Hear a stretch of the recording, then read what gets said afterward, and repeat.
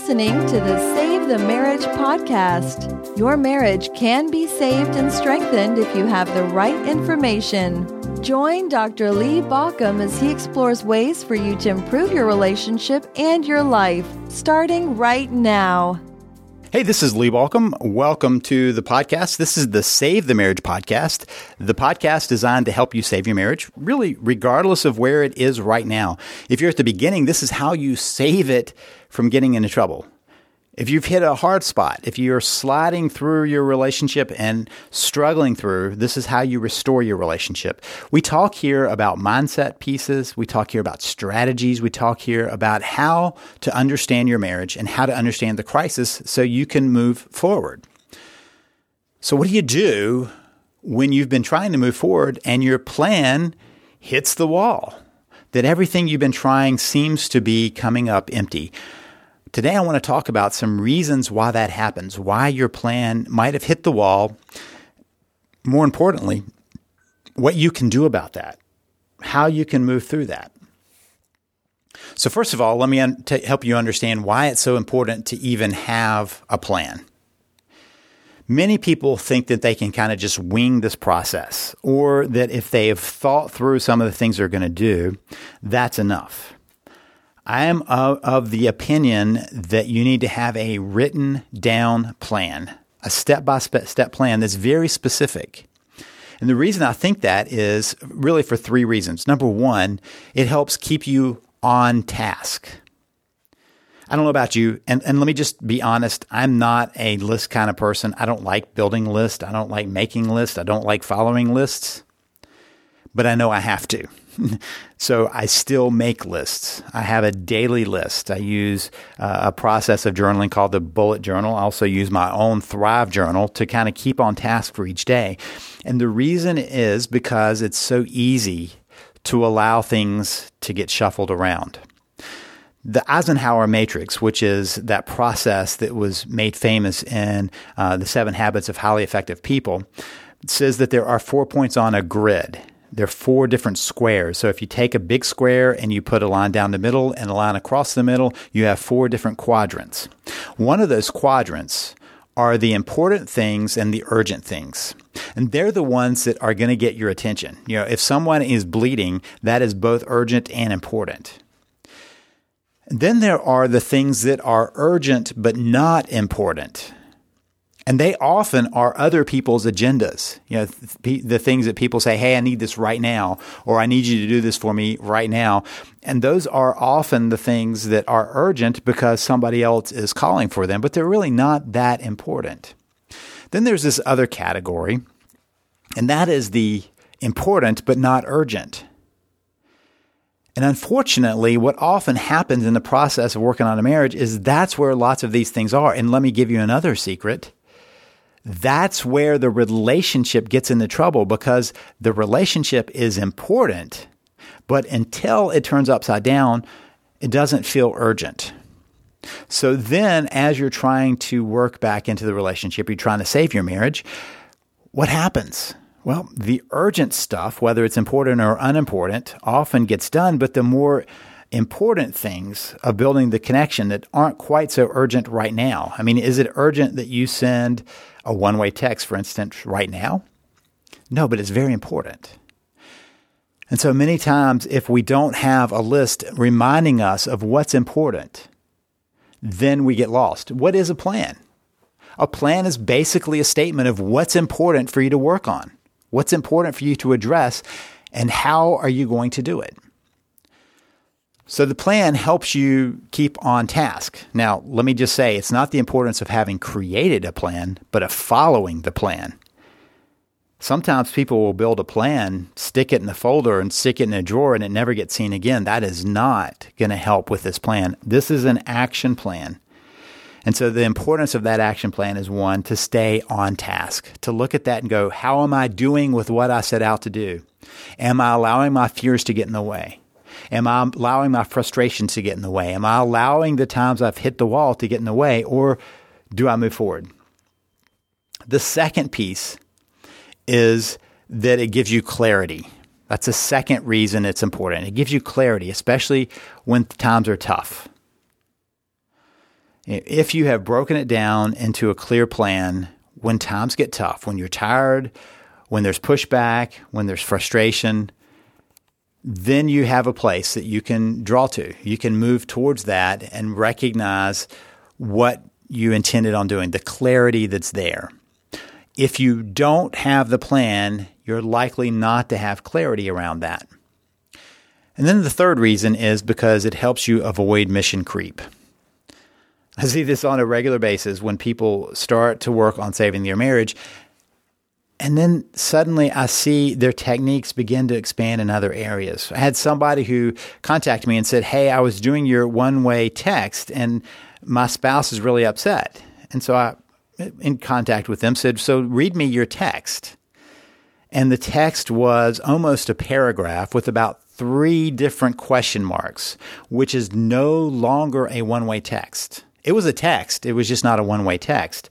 But because they had not been clear in their approach, they had not been clear in their plan, they had mission creep. They kept allowing it to expand in different areas. And I've seen this many times, that the mission creep begins to change how we approach this connection piece and how we approach the change piece until the mission creep has completely wrecked the process. So then there are some reasons that your plan might fall, and that's where we want to face that. Here's the first one. You didn't have one. That creates a plan fail. If you don't have a plan, you've already failed the plan. So the first reason a plan will fail is because there's not one, meaning maybe you thought about it in your head, maybe you have a few scraps of paper even, but you haven't sat down and actually created your plan. You don't have one. The second plan fail is you didn't follow the plan. You wrote it down and then you put it somewhere. And wherever you put it, that's where it sits. So it doesn't get your review. It doesn't get your look. It doesn't get your effort. So number 1, you didn't have one. Number 2, you didn't follow it. Number 3 is a plan fails when you don't shift. Now, these are different than when you hit the wall. This is just out fails. All right. So one of the reasons that plans fail is because you didn't shift the plan. The plan that you write is that plan for that moment. You have to pivot sometimes based on the feedback you're getting from a spouse. If you try something and you get some feedback, either way, positive or negative, you want to reflect on that and say, what does that mean about my plan? How am I going to move forward with this plan? So part of what happens is the plan is so inflexible that you can't take in the feedback and you can't deal with it. So your plan fails, hitting the wall because you didn't have one, you didn't follow it, or because you didn't shift, you didn't take in the feedback. Now there are some plan challenges to be aware of. 2 big ones. The spouse avoids any connection with you and the spouse pushes back. So what happens when your spouse avoids? One of the things that I always talk about is in your plan, you should cover 3 different areas. The connection with your spouse, that's an important one. How you change yourself, that's an important one also. And the third one is how you create a new path. So connect, change yourself, create a new path. Those are the 3 segments of your plan, the 3 elements of your plan that you want to make sure are covered in detail. So you break it down, and if you're creating your plan, so you'll have a plan, the first thing you're doing is writing down your connection pieces, how you're going to connect. The second one, how you're going to change yourself, how you're going to grow, expand yourself. And the third one is how you're going to create a new path, how you're going to move towards being a we. Those are the 3 action elements of your plan. I want you to notice something. Sometimes the reach outs are pushed back on. So your spouse is avoiding you, but sometimes you need to look at how you're reaching out. For instance, a one-way text doesn't require a spouse to respond. Therefore, you're not looking for how they're avoiding your connection. You're sending out the connection. The same with several other techniques I use. It's not looking for the spouse to necessarily reach back. You're just creating reach outs. So if a spouse is avoiding, those are still possible. And if that's not the case, the other piece is in your plan, you always have a place to work on yourself, to be the best person you can be, the best in all areas of your life, so that when you can start bridging back to that connection, you are at your best. You are growing to your best self. So even if a spouse is avoiding contact, it's still possible to be working on yourself. It's still possible to be addressing that area because you always have control over how you're working on yourself. And you also have control on how you're reaching out. So if the spouse avoids as a planned challenge, we have some ways you can deal with that. Now, another planned challenge is when your spouse pushes back. What do you do when a spouse is pushing back on what you're doing? That gives us some very valuable information, and that is that you're crowding the space. You don't mean to be, but you're crowding the space, and your spouse is creating a boundary to the space. Emotional space is kind of this idea that there's only so much emotional space in the relationship, and if you're pushing too hard, you're taking up more room than they're willing to allow you. I'll cover all of this. I cover it both in some trainings I've already done on my podcast. I also cover it in depth in my VIP program. But here, just to understand, if you think about two fish in an aquarium, let's say there are two puffer fish in an aquarium. So you got a glass ball and you got two puffer fishes in that aquarium. If one puffer fish expands and pushes against the other, it kind of pokes the other. There's got to be room for both of them to be there, and that's the space. That's when a spouse says, hey, I need space. What they mean is not, I need you to stop all contact with me, but I need you to stop crowding my emotional space. Here's the problem. If you crowd emotional space, they'll look for physical space. And the more crowded they still feel, the more they expand that physical space. There are many divorces I watch that start because somebody feels the need to have emotional space, and they finally feel the need to have permanent physical space, and that results in the divorce. So that is another place that you have to understand when a spouse is pushing back. It's not that it killed the plan. It's giving you feedback on how you need to adjust that plan. So what do you do with this plan? Well, one of the things I always think is that you need to start with your why. What is your why for saving your marriage? This will help you keep moving forward. If you were to sit down and you were to write all of your reasons for working on your marriage, maybe you come up with 10, 15, maybe 20. But if you went back and looked, you would notice that some of them are fear-based. I don't want is usually how those start out. I don't want to lose my kids. I don't want to lose finances. I don't want to lose part of my house. I don't want to lose part of my retirement. It's I don't want. That's a clue that it's a fear-based. Then there are the more aspirational bases. This is what I would like, right? I would like to break the legacy of divorce in my family. I want to show my kids an intact family. I would like to prove that we can work through things. I want to honor my commitment. Those are the why-based, bigger ones that are aspirational. The fear-based ones, they'll kind of fall away. I mean, fear doesn't propel us very far into the future, but our aspirations keep on calling us. So you start with a list of your whys that are aspirational. These are why I'm doing this. And then you go into how you're going to create the connection. The whys keep you on track. They're why you do what you do. Then you address the 3 C's that I talked about earlier of connection, changing yourself, creating a new path. Those 3 elements have to be in a plan that's going to be functional. All 3 of those are parts of the formula for saving your marriage. If they're not there, there's a higher chance that it's going to fail. It's going to hit the wall. You need all 3 of those there. So what do you do at the end of that? The first thing is on a regular basis, you review your plan. First of all, to remind yourself of exactly what you're doing so you don't have mission creep, so you don't get pulled off task. But more than that, you're reviewing it to see if it still applies. There may be some things that change on that plan. There may be some things you say, well, I can't do that. But you may also say, but now I can do this. And so part of the review process is renewing the plan each time. So you review and then you refine.